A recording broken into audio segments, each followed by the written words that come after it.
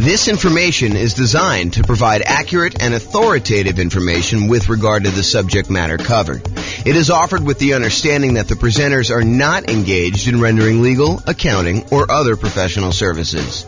If legal advice or other expert advice is required, the services of a competent professional should be sought. Welcome to the New Haven Real Estate Investing and Real Estate Financial Planning Podcast. Learn all about investing in real estate in New Haven, Connecticut, with a combination of real estate financial planning and modeling with numbers specific to New Haven, plus syndicated, more generalized recordings of live and pre-recorded real estate investing classes. Not all of them specific to New Haven. Be sure to stay tuned after a podcast for a message from our sponsors.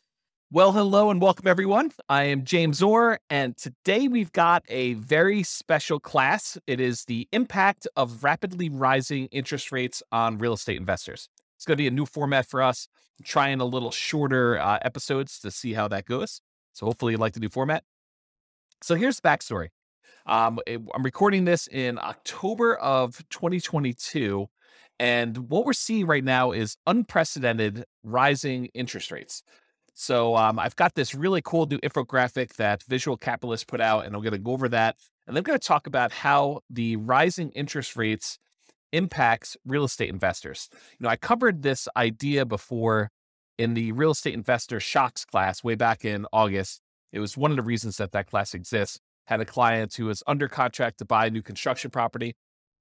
And while they were under contract to buy the new construction property, interest rates rose considerably. And it really changed how that property looked for them because they were unable to lock it in. Usually when you're buying new construction, it's harder to lock in interest rate unless you do some type of extended lock period, or the builder's got some type of extended lock period or some pre-established rate.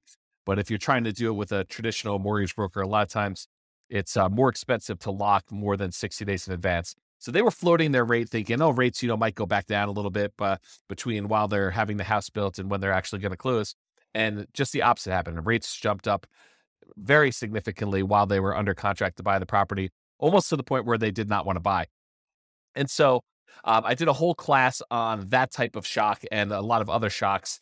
And that's the Real Estate Investor Shocks class. That was back in August. You can go find that on the podcast. So we've seen interest rates going up at a rate that is unprecedented, and I'll show you some graphics about that here in a second. And one of the things that the question is does this impact real estate investors, and how does it impact them?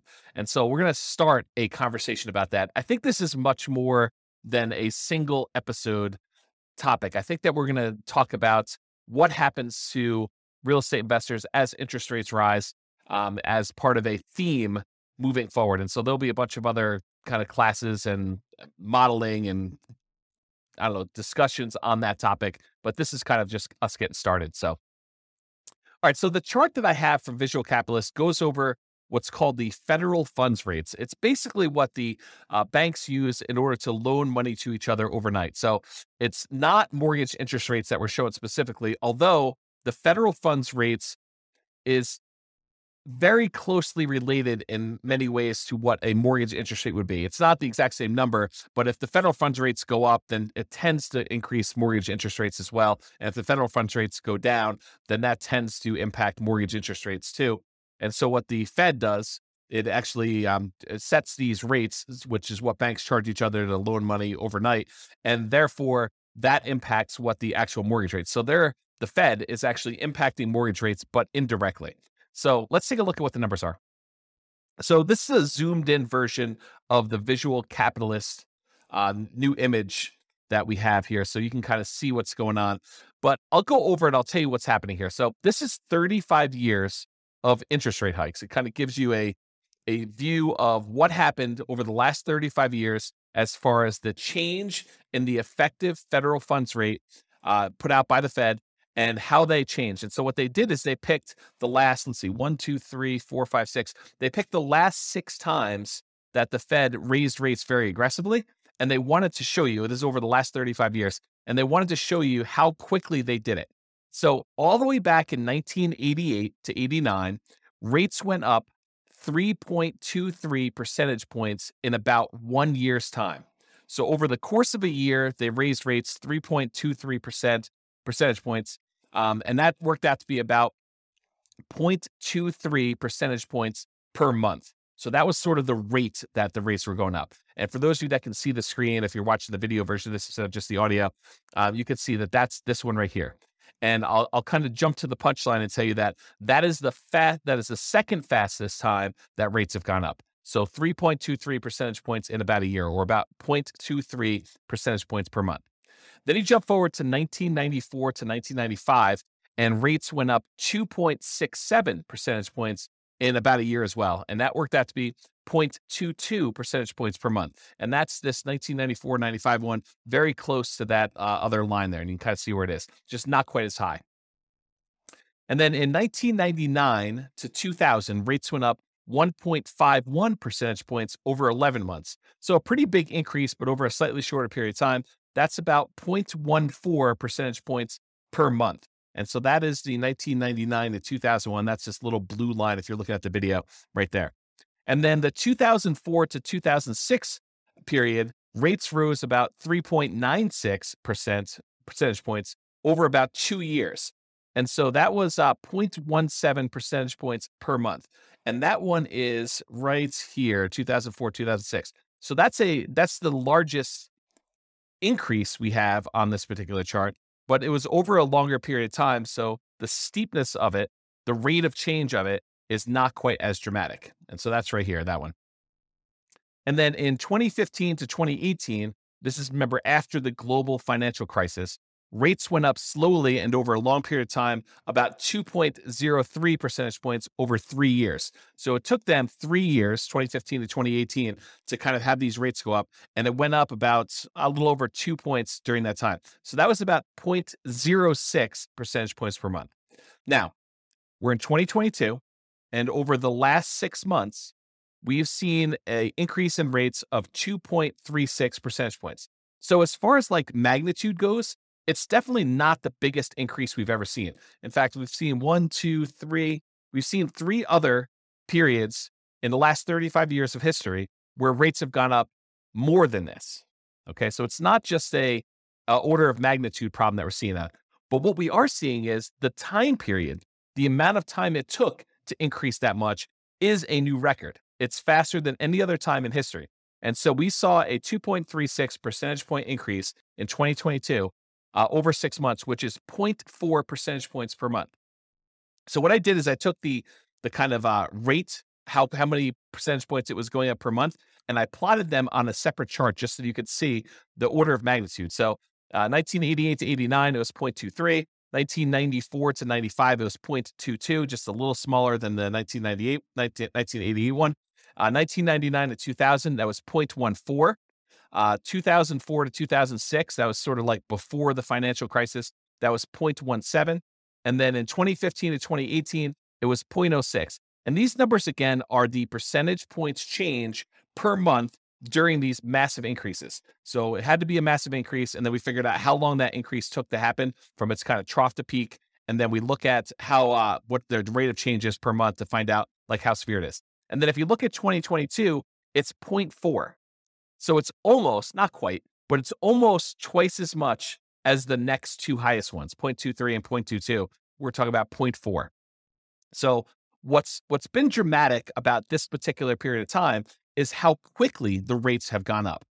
And it's not that the rates, it's not that we're seeing the highest change in rates. That happened elsewhere. That was not our current time so far. And we may see an increase in rates from here, but it is the fastest we've seen this amount of change. And so we'll have to see kind of what happens.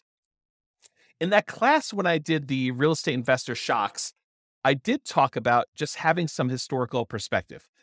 I think there's a tendency, this is my hypothesis, right? I don't pretend to know everything, but this is my hypothesis about what I think is happening with people.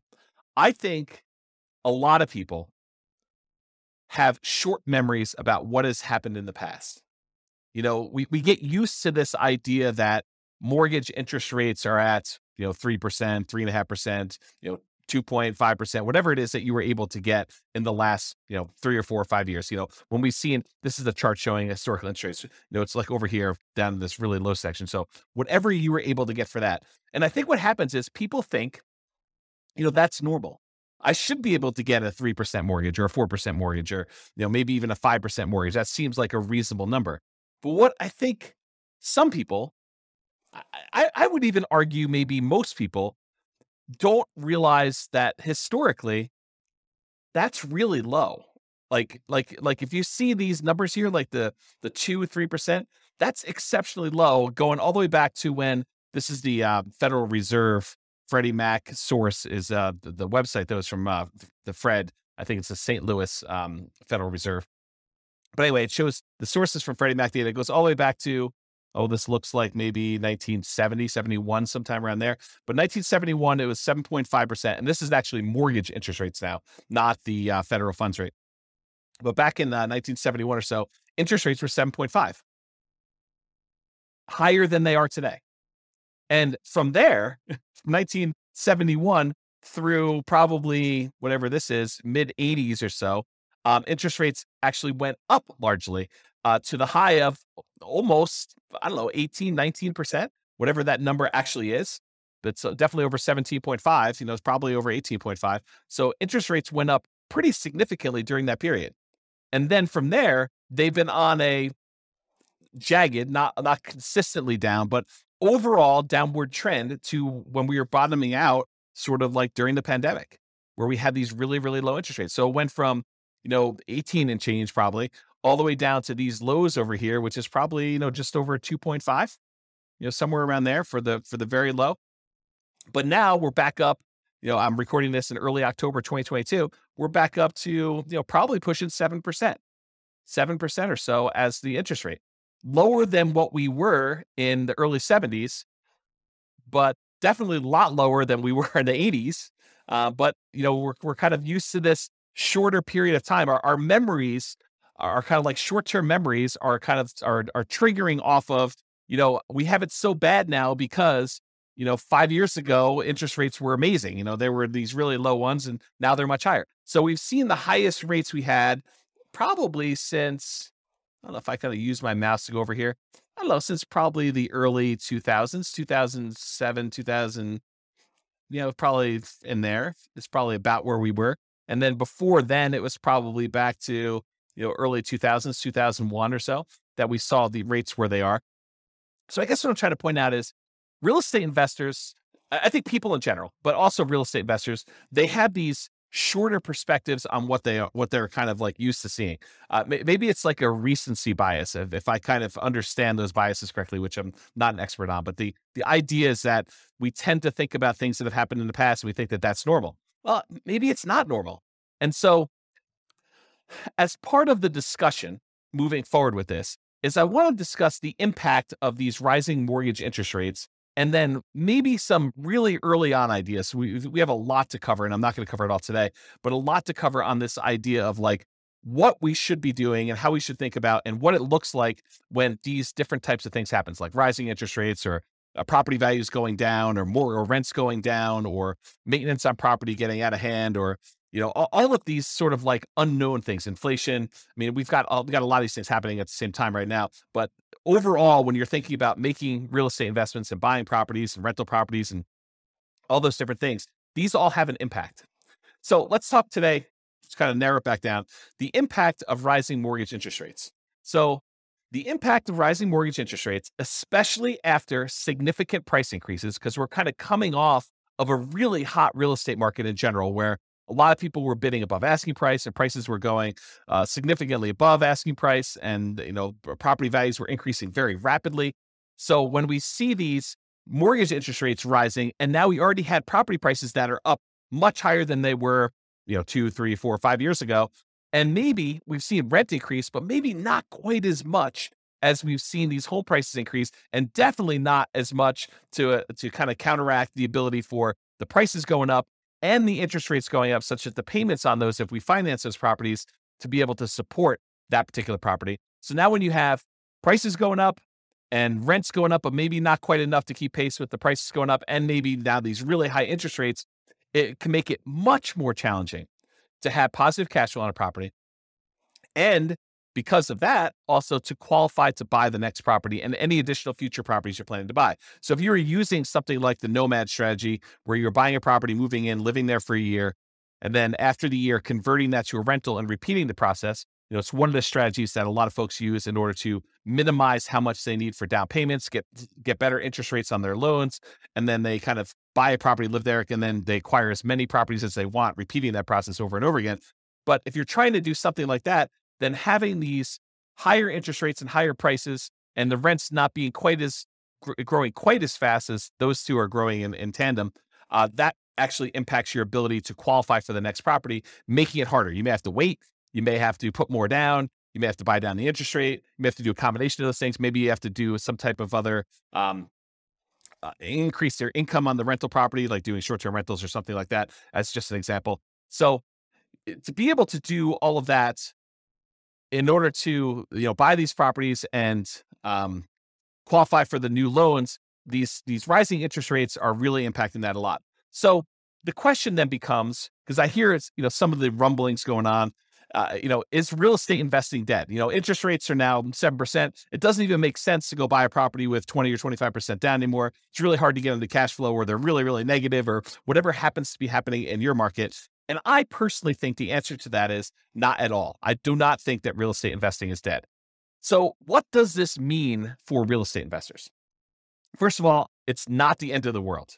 It may seem like that, but I wanted to give you some perspective about these interest rates and how they've been really, really high in the past. And real estate investing was definitely not dead at that point. It is not dead right now.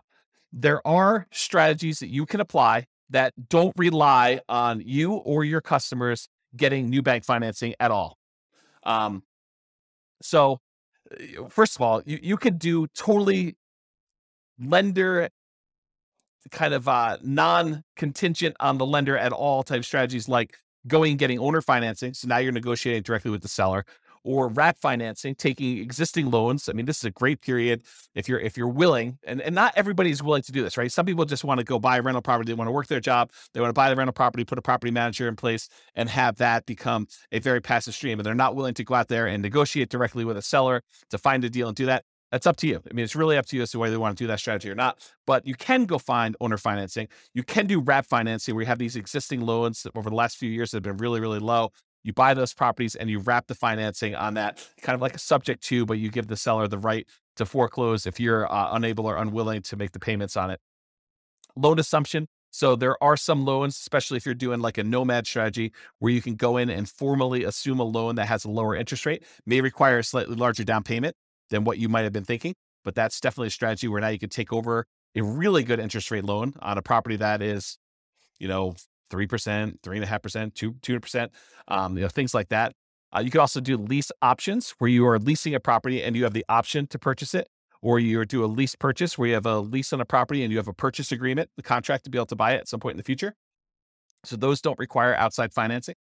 Agreement for deed, where you have an agreement with the seller that you're going to make monthly payments, and at the end, they're going to provide you the deed to the property if you do all that. And then buying properties subject to the existing financing, where you leave the existing seller's loan in place. The seller deeds you the property, so you are now the owner of the property, and you start making payments on an underlying loan, as an example. So those are strategies that do not rely on you or your customers specifically getting new bank financing. Now, a lot of these strategies do rely on your customers eventually getting loans and cashing you out. For example, a very common lease type strategy is you do a lease option, you acquire property on a lease option or subject to, or wrap financing, and then you immediately offer it to a tenant buyer with a lease and an option to buy it from you. And in that case, you are eventually relying on your lease option tenant buyer going and getting a loan from a bank and cashing you out in the property, if that is your model to do that. But there are versions of this strategy where you agree with the seller upfront that you plan on lease optioning the property and that you do not intend to lease option exit it. You're going to hold on to it long term. And so you have to negotiate a much longer lease to do something like that. So those are some examples of things that you can do that don't rely on you getting financing right now. And who knows what the future, right? I mean, I could try to make predictions and say, I think interest rates are going to go up, or they're going to go down, or they're going to go back down to 3% or 2%, or they're going to go up to 8% or 15%. I could try to make predictions, but I don't know what's going to happen. I think a lot of really smart people don't know for sure what's going to happen. I think there are some people that were a little bit surprised to see the rates do what they did, last month or two. And we don't know what's going to happen in the short term. We don't know what's going to happen in the long term. I think overall, my best guess is that rates will go up and down. No, not to be not to kind of be dodgy here, but I think we'll see rates increase. We'll also see rates kind of come back down, and so you have cycles going through where rates are getting better, rates are getting worse. So I forgot where I was going with this, but the idea is those strategies exist, like all the ones I talked about, all the creative financing stuff. Or you could do a totally different business model if you really are committed to doing some type of real estate, but you're flexible in your approach, like flipping properties as an example. Although a lot of times flipping properties involves you buying a property and then selling it to somebody, which relies on your customer actually getting a loan. You could wholesale properties. Again, in most cases, it's relying on somebody else getting a loan to do it, unless they're buying cash. Wholetailing, which is wholesaling, but to a retail buyer, or it's straight up doing real estate brokerage. I mean, it's kind of related enough. When you start thinking about wholetailing looks a lot like real estate brokerage, except you're only doing real estate brokerage. You're only doing one side of the transaction. Instead of having to find the deal and the buyer, you can either find the deal or you can find the buyer and get paid a fee, a real estate commission for doing that. They're mechanically different, but if you think about it philosophically, they're very, very similar. Utilizing options or option auctions, where you're also finding and buyers doing that. We're investing in tax liens or tax deeds, or doing partnerships on properties where one of your partners is buying all cash or doing a syndication of some form. So those are all the different options that don't necessarily rely on getting new bank financing. Those are options for you. So if you were relying on bank financing in your previous strategy, the new market that we're in, the interest rates being where they are, prices being where they are, rents being where they are, the kind of the economy being where it is, it might suggest, it doesn't require this, but it might suggest that you pivot to another strategy in the interim, or so you could pivot to any of those other ones, or another option is use this time to prepare. And I'll kind of show you what I mean by using a recent example. I just recorded a podcast episode earlier this week on Norm and Norma for the Real Estate Financial Planner podcast, where that's more like stories of people. And we kind of talk about their situation, and we model what their situation looked like and how long it would take them to be financially independent and what their net worth looks like and how we measure risk and things like that. But there's a couple in there, Norm and Norma, and they were going through in previous episodes on how to buy rental properties in a variety of ways. And so one of the ways they were considering is putting 20% down and buying as many rental properties as they could until they had a maximum of 10, and then kind of seeing how long it takes them to be financially independent with that, or putting 25% down and doing loans, or 15% down, doing non-owner occupant investor loans and paying the PMI when they do that, or doing the nomad strategy, which we discussed, but putting 5% down, moving into the property, living there for a year, at least a year, and then converting that to a rental after time. But this last episode is one of the more interesting ones related to this particular topic. In episode 24, if you go to realestatefinancialplanner.com /EP0024, and I'll put a link in the show notes for this as well. But if you go to that episode, they discuss the idea of, instead of buying rentals with 20% down or 25% down or 15% down, or doing nomad with 5% down, what if they actually just save their money, invested in the stock market, which opens up a whole another discussion about, transferring risk of, you're now got a slightly different risk curve characteristics by investing in the stock market, but they invest in the stock market until they have enough to buy the rental property free and clear. They're going to pay all cash for the property. They're not going to get a loan at all. Well, what's interesting about buying a property for all cash when you're in a really high interest rate scenario? It doesn't matter, right? Because the interest rate is not a factor. You're not getting a mortgage on the property at all. So it doesn't matter if they're 7% or 9% or 18%. You're going to buy all cash. And so the model for them is, they're going to take all the money that they were normally saving, that they were going to use to put 20% down or 25% down or 15% down. And instead of buying a rental property at that point, they just keep using that money, invest in the stock market until they get enough where they have 100% down, until they're buying a property free and clear. And yes, it takes much longer for them to get to the point where they're able to do that. But the interesting thing that happens is, it doesn't take a lot more. It doesn't take a crazy amount of time in addition to do this free and clear model versus doing the traditional rental model. As an example, and this is a very specific example of their situation, their jobs, their income, the types of properties that they're buying. And, I probably will I'm going to talk about this here in a little bit, but I probably will do a version of this for every city in the different podcast cities that we're kind of doing, where we use that city's numbers to show you how this impacts in whatever city you're in, right? Like the idea is that we'll be able to do it for your city, but for their specific situation, their own savings rates, their own, kind of like income and their debt load, because we use debt to income to determine when they buy it. Although you don't do that when you're doing buying free and clear properties, but you do for the other loans. But all their specific situations. In that particular case, it takes them, when they're buying 20% down payment rentals, it takes them 31.17 years. So just over 31 years to be financially independent, where the income from the rentals and any other money that they have invest in the stock market using a safe withdrawal rate, but a combination of cash flow after all expenses and the money that they have in the stock market, that combined is enough to support them with their minimum income that they need for retirement. And we do adjust for inflation and do all the math right. So you can go listen to the episode to get all the details. But the short version is it's about 31 years if they put 20% down. But if they save up and they do 100% down, they buy the properties for all cash, they buy free and clear rental properties, it only takes 1 year more for them to be financially independent, which blows people's minds, because instead of them, putting 20% down, buying a rental property, and then saving up, with the extra cash flow from that one and any extra savings that they got, they buy another 20% down, then they buy another 20% down until they get as many as 10. Sometimes it doesn't even get to 10 before they're financially independent. But if they do that model versus they save up until they have 100% down to buy a rental property, then they buy that rental property. And these are identical properties. I didn't change the property type at all. It's the same ones that they were buying when they put 20% down as they were doing when they were buying the free and clear ones.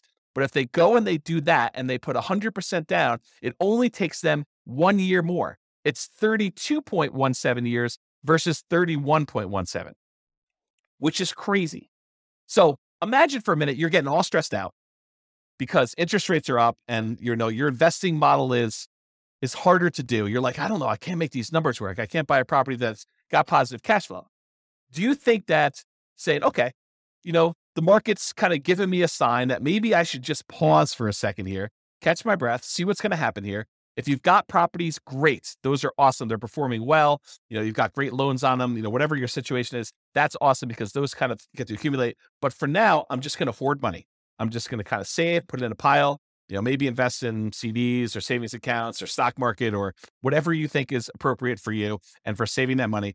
But you kind of let that money grow, knowing that either one of two things is going to happen. Either the interest rates are going to get much better and you're going to find a deal that makes sense, or interest rates don't even have to be better. You just find a deal that makes sense for you to do. Someone offers you owner financing in the MLS or something easy that makes sense for you to invest in. Or you get to the point where you have enough money where you could buy it cash and the financing no longer matters. And if you think to yourself, I think a lot of folks would think, I have to do this. I have to go put 20% down. I have to move really, really quickly because, trying to save up for, buying the first property with free and clear, it might take me 20 years to do that. Yes, it does. It takes forever for them to save up and do 100% down.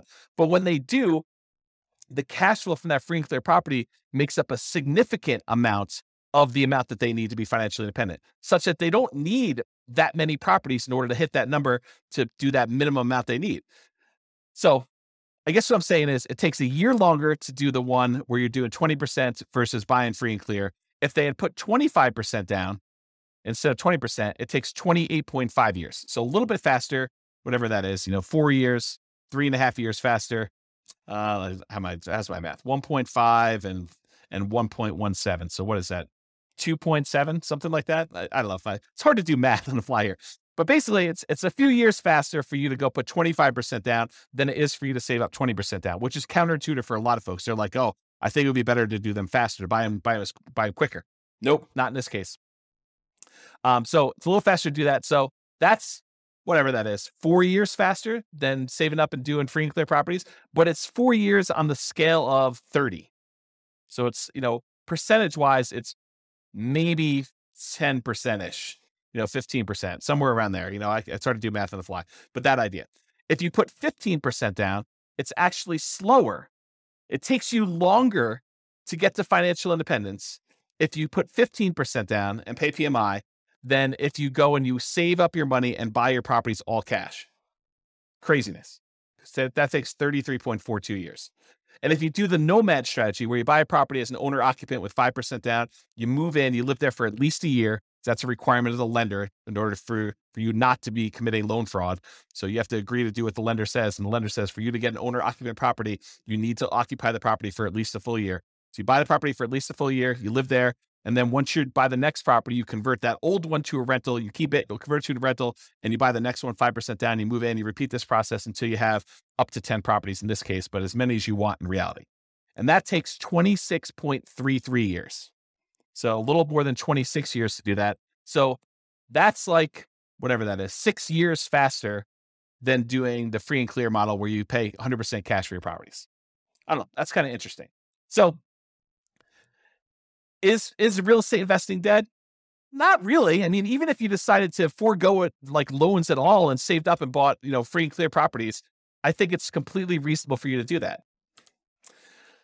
Okay. So in a similar class to this discussion before, I've taught a class. Sorry, I had to grab a beverage there. So previously, this is probably about, it's probably about a year and a half ago now. I taught a class called Is Nomad Dead? It was a class for nomads that had been buying properties every year or so. And they were wondering, hey, James, the real estate market's going crazy. The property prices, they're going up so much, and interest rates were getting up a little bit higher, not like what they are today, but they had gone up a little bit. So they're like, hey, I can't quite get the deals I was getting, but prices are way up. And there's bidding wars on properties where, they were having to waive things in order to get their offers accepted that you probably shouldn't be waiving in general, like, appraisals and inspections and, all those things that you might want to keep in most of your offers if you can. I mean, they were in a market where they had to do that to be competitive, but in the ideal world, you'd want to keep those. So they had these bidding wars going on, and the inventory was really, really small. So they had a very limited selection of properties available. So you had all these different factors going on. People were asking me, the strategy that you've been teaching for a while and that you've written that book on, what has happened? Is this concept no longer valid? Is it dead? And I think this is, as part of a bigger picture, this is part of the challenge I have with real estate investing books in general.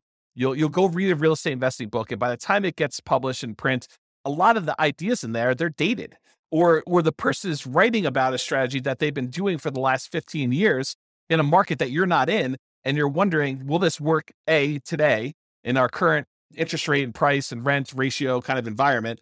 And will it work in my market? And I think that's always been the frustrating thing, at least for me. I can only speak for myself. It's been frustrating for me to read a book and wonder, does this strategy work in my market with the current stuff I've got here? And so these people, even though a lot of them were in my market and they read the book, they're reading a book that's 5 years old, and I'm using numbers that they don't seem like they're today's market because they weren't. The prices had gone up so much, and interest rates were different, and the market dynamics were different with the bidding wars and limited selection stuff. So they were wondering, hey, is this nomad thing dead? Is this something I can even do? And so there's kind of like the short version of the 2-hour class, which you can go watch the whole Is Nomad Dead class. It's a pretty in-depth dive into this particular topic. But in that class, we basically determine this. This is kind of like the short version. We analyze the deal that you can get right now. So instead of you looking at what the book said 5 years ago, you analyze what the deal would be if you bought a nomad property right now, and you look at what the expected return would be with really reasonable assumptions, like what you think might possibly happen in the future, not going crazy, not saying, the market's been going up 12% a year the last 3 years. I'm going to use 12% for my appreciation. I don't think so. I mean, I don't think that's a reasonable number to use for doing any type of long-term modeling. And so we talk about, like what's reasonable in there, and you go look at what your overall return might be buying that particular investment right there.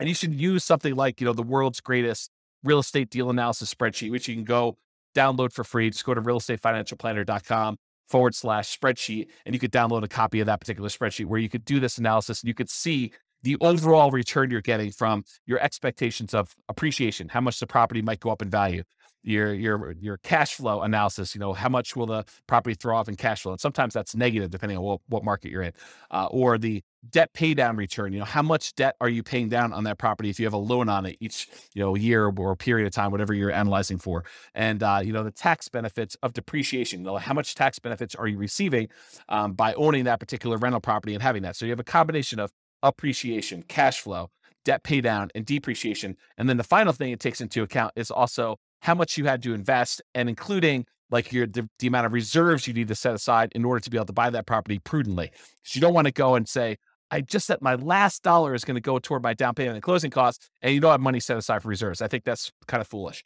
So we take all that into account in that spreadsheet, the world's greatest deal analysis, real estate deal analysis spreadsheet, and it shows you your overall expected return, including the drag from your reserves and all that other stuff. And it gives you an idea, and it'll give you a number. It'll say, whatever it is, 25%.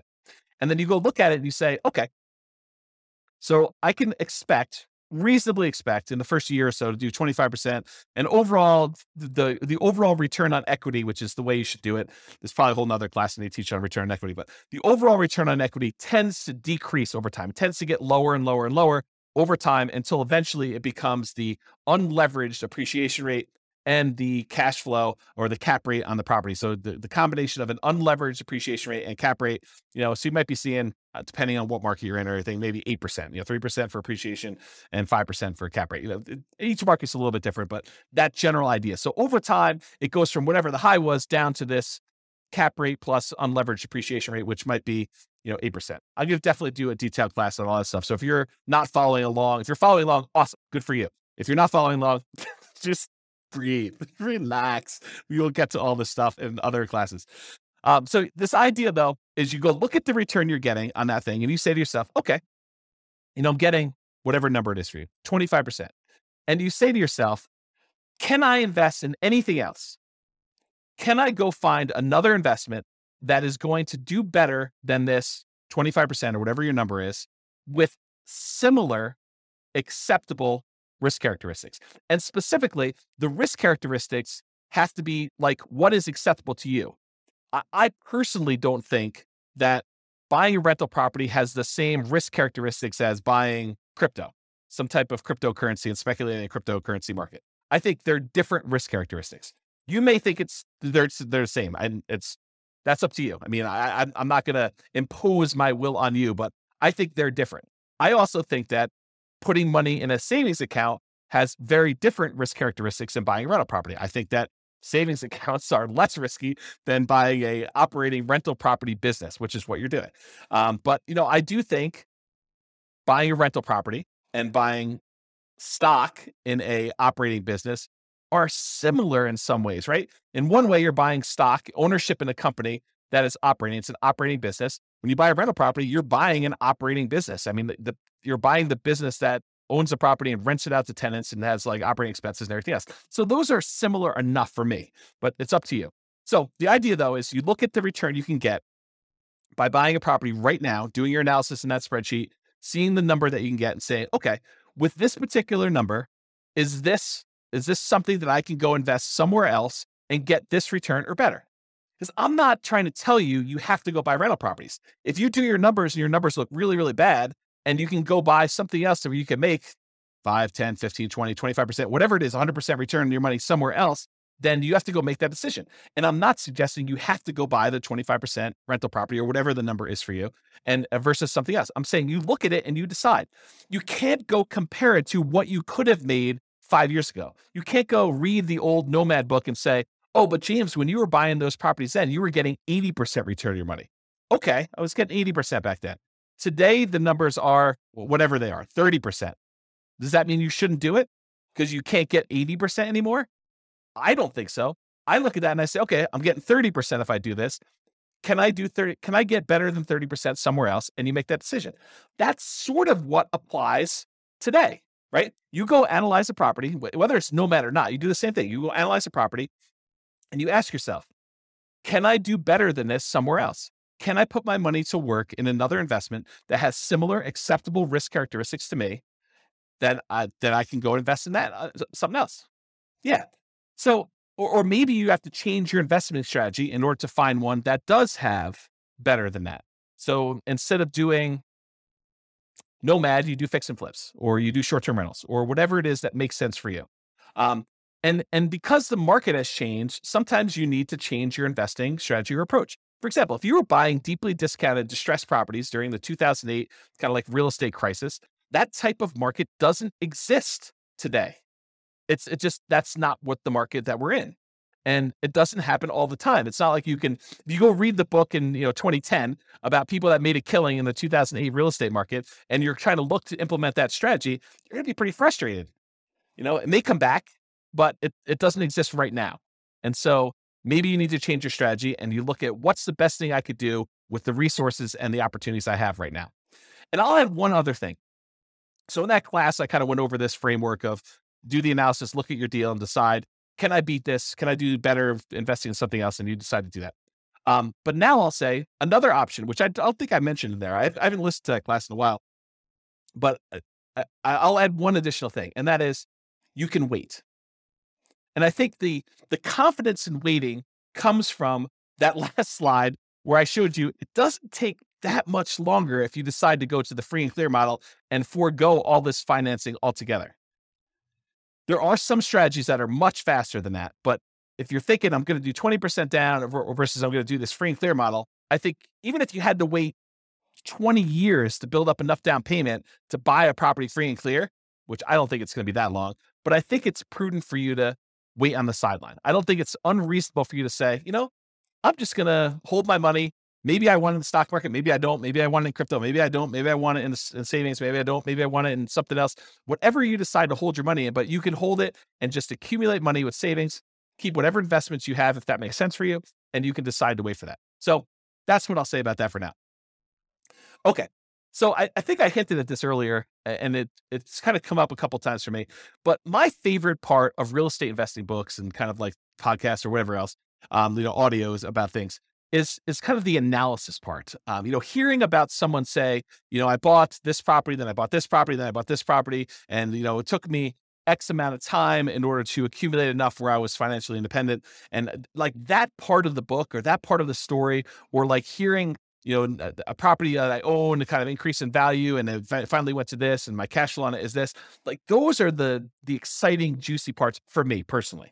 And I'm sure everyone else has got their own little thing, but once you get a certain basic level of understanding of how real estate investing works, you understand mechanically how to do it. Maybe you bought a property or two or three and you kind of got the basics down. Yeah, you pick up little tips here and there, but I think the part that I'm most excited about is the number side. I don't know, maybe I'm weird that way. But anyway, the challenge I have with the numbers is, number one, they were never for my market. I can't recall reading a book where when I was reading the book, it was for a market that I lived in. It's just never worked out that way. Either the prices were, really, really expensive stuff, or, they were buying really deeply distressed properties, or, it's like all these different types of markets where it wasn't what I had there. And as soon as they published it, it was out of date. And a lot of times it was out of date before they published it because they're writing about a strategy that they've been implementing for 15 years. And those 15 years are very different than what our market is today.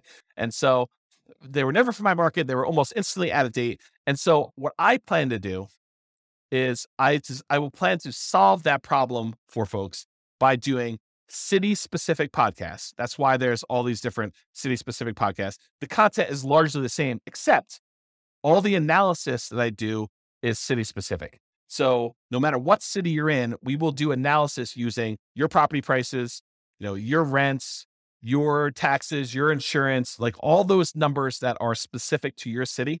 We will use those to do our modeling. So if we say someone's going to do Nomad, we'll do Nomad for your city. If someone's going to put 20% down, we'll do 20% down for your city, and we'll try to change the assumptions to be whatever they are for you. And I'll share the link to you. I'll show you where I am, and I'm moving in this direction. So I'm doing a lot more of it, and it's going to get a lot better over time. But right now you can see what we have. I'll put a link in the show notes. You can go look at it and then just select your city from the list. And you'll be able to do it, or I'll have the direct link in the specific podcast. So I just upgraded the Real Estate Financial Planner server to be able to do more of this analysis. I had to get a much bigger server to handle all the different analysis we're doing. So we're going to have, 100 plus different models for each city. And so, you have 300 cities that starts getting really big with all the different data, and you want to be able to compare them and all that stuff. So, I gotta work on the code to build all that. So it's going to take time. I've got like a leisurely pace, 20, 25 years or so, but it'll be a lot sooner than that for you to actually see some stuff. And there's a bunch of stuff done already. So it's not like you have to wait for all of it, but I got a long timeline for getting all this stuff done. There's no rush for me right now. It's sort of like semi-relaxing sort of quasi-retirement sort of thing. So anyway, so you'll see all that.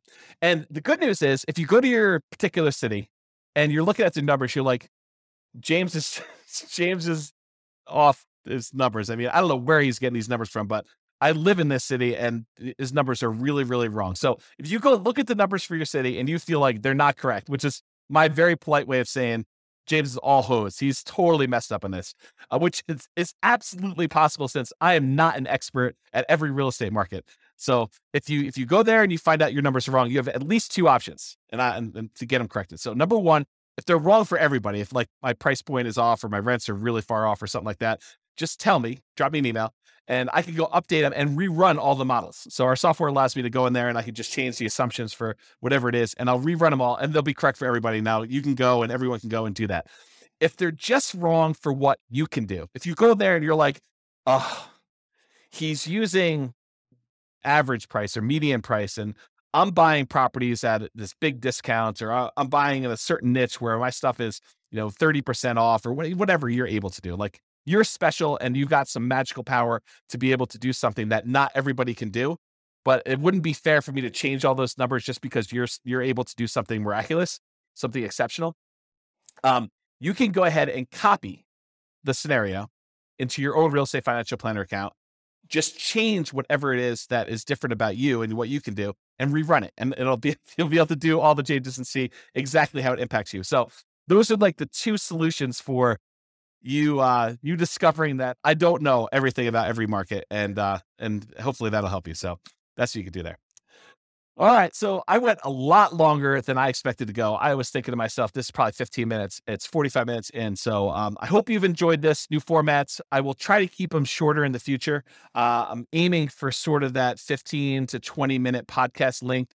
My contact information is on here, and I'll put it in the show notes as well. And you can kind of reach out to me if you've got questions or need anything else. But I hope you enjoyed it. I hope that is helpful and more encouraging for you than this discouraging news and running deal analysis and seeing, frustrating numbers with your mortgage interest rate. And I'm not sure if the animals, if you probably can't see the cat and the dog, but they've decided to visit and meow, and the dog's not barking, he's taking a nap, but hopefully you guys did that. So anyway, I'm James Orr. Hope you enjoyed.